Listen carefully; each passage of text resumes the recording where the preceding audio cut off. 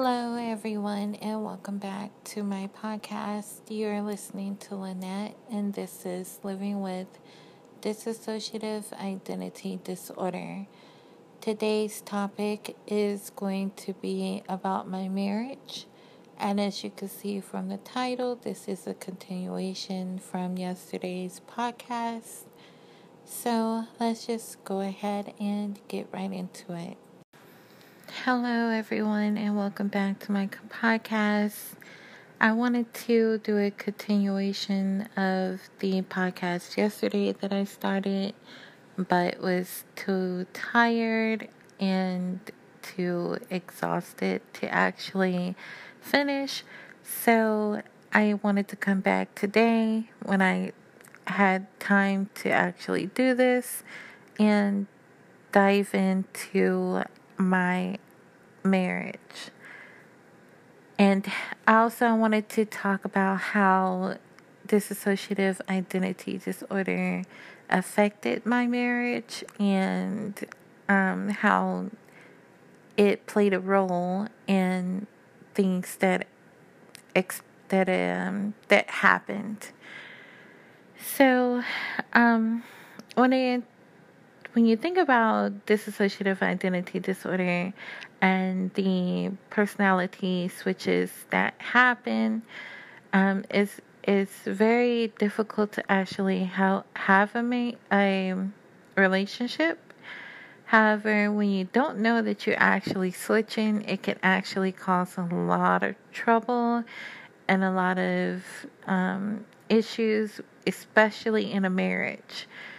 And when I got married, I didn't necessarily know that I was having dissociative identity disorder or switches. I didn't even think that there was like some type of alter living within me, and there was like a different part of me per se. I didn't necessarily think of any of that. I was, just living my life. And when I got married to my now ex-husband, I, of course, went about my married life as if I wasn't dealing with other issues. So the first thing that my now ex-husband informed me of when I confided in him and told him that I have DID, he told me, he said, okay, well, that makes sense. And I was like, why do you say that? So he went on to explain that there were times when he would be talking to me and I would ignore him and almost seem as if I wasn't there. And I would be talking with an ex-boyfriend in front of him. And if anyone knows me, they would tell you that that's not me. Like, that's not my style at all. And the ex-boyfriend that apparently I was talking to, I had like completely just gave him up. Like, I didn't even care if he was doing well or whatever. I just didn't care. Like, he had his chance and he blew it. So, there was really nothing there for me. But apparently one of my alters felt as if there was something there. And so she took it upon herself to contact him or respond to an email. I don't know, because he didn't have my number. So it had to be through email, which hasn't changed. My email has always been the same. When I first met him, he lived like in the same place that he stays now, and I was in the same city that I'm in now. So, yeah. when I met my ex-husband, I was in a whole different city. Like, I completely moved. So that's how you know I was like serious about starting over and getting rid of my past. However, I guess my alter decided to contact him or respond to an email from him, and that led to an emotional affair, I guess. But for me, I never remembered any of it until he mentioned it. And then there was like bits and pieces that came back to me, but definitely not me actually in the process of doing that. And then he's right there. Like, that's just, it's weird. And why wouldn't he say anything, you know? But, you know, I have no idea. But apparently with dissociative identity disorder, there are feelings that could linger with past relationships, and so I guess this is just something that you have to take into consideration when you're trying to get married or move on, or do something different that you're usually not known to do, because one of your alters might actually still be holding on to something from that past, and then you have to address it and get to know why your alter is holding on to that thing or that person, and figure out a way that you both or you all can come together for the greater cause. However, it's more difficult to actually do that when you don't know that you actually have this disease or this disorder. And that was my case. I didn't know. But the good thing about that is that my ex-husband is so understanding, because he had his own issues as well. And so there was like, he's ex-military, so a lot of his problems came from when he was serving in the military. And so yeah.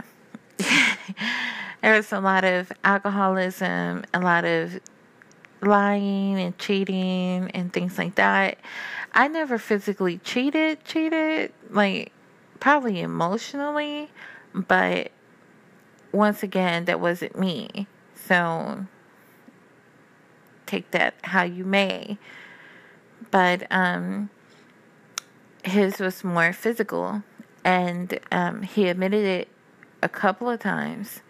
So, and then if you go back to my supernatural podcast, or my superstition podcast, you'll hear me talk about having a dream of him cheating, and seeing exactly who he was cheating with and what they were doing, who they were with, and all type of stuff.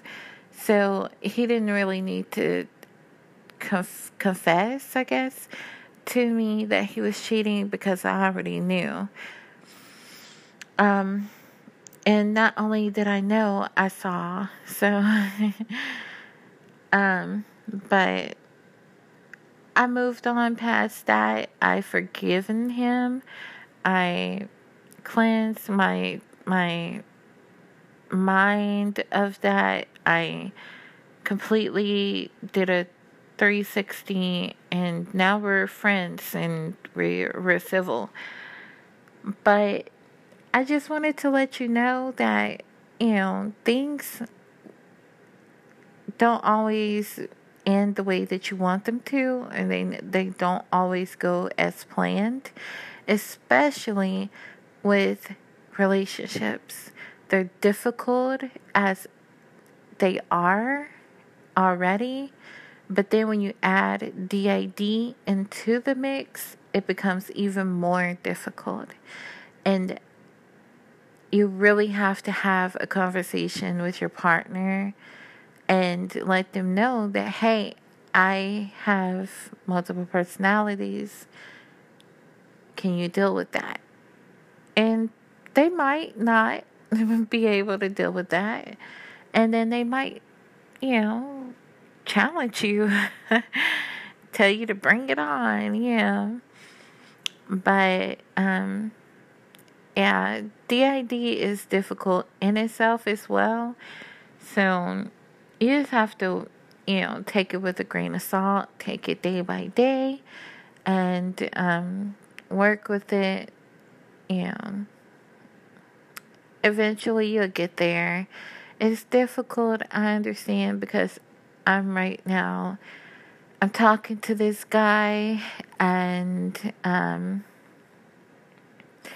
not really sure if I should tell him that I have dissociative identity disorder just yet. I mean, I've known him for like 7 years almost. So, like, it literally has been 7 years. Oh my gosh. Wow.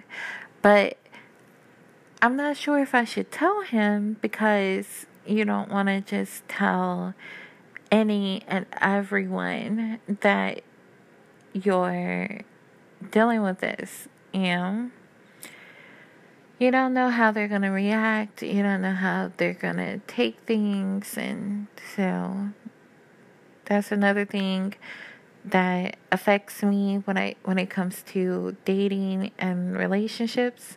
Like, I haven't even told all of my family. I just told those who are close to me or that I want to know. But not everyone knows unless someone else tells them, and I guess then they'll know.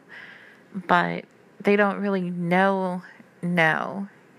Like, I confide in my blog posts and in my podcasts, and I let y'all know more than I tell a lot of other people besides my therapist.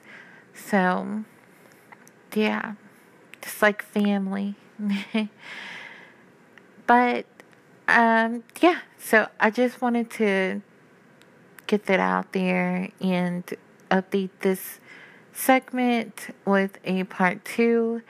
I don't think I need a part 3, but if something else comes to my mind and I think that it should be uploaded as a part 3, then I will.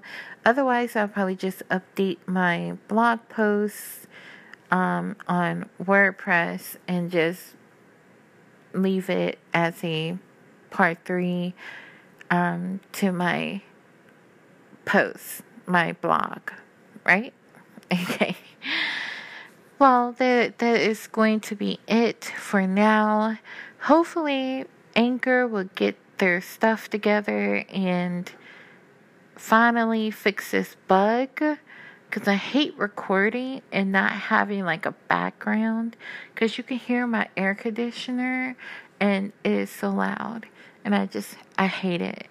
But yeah, I'm gonna end this podcast here, and I will talk to you guys another time.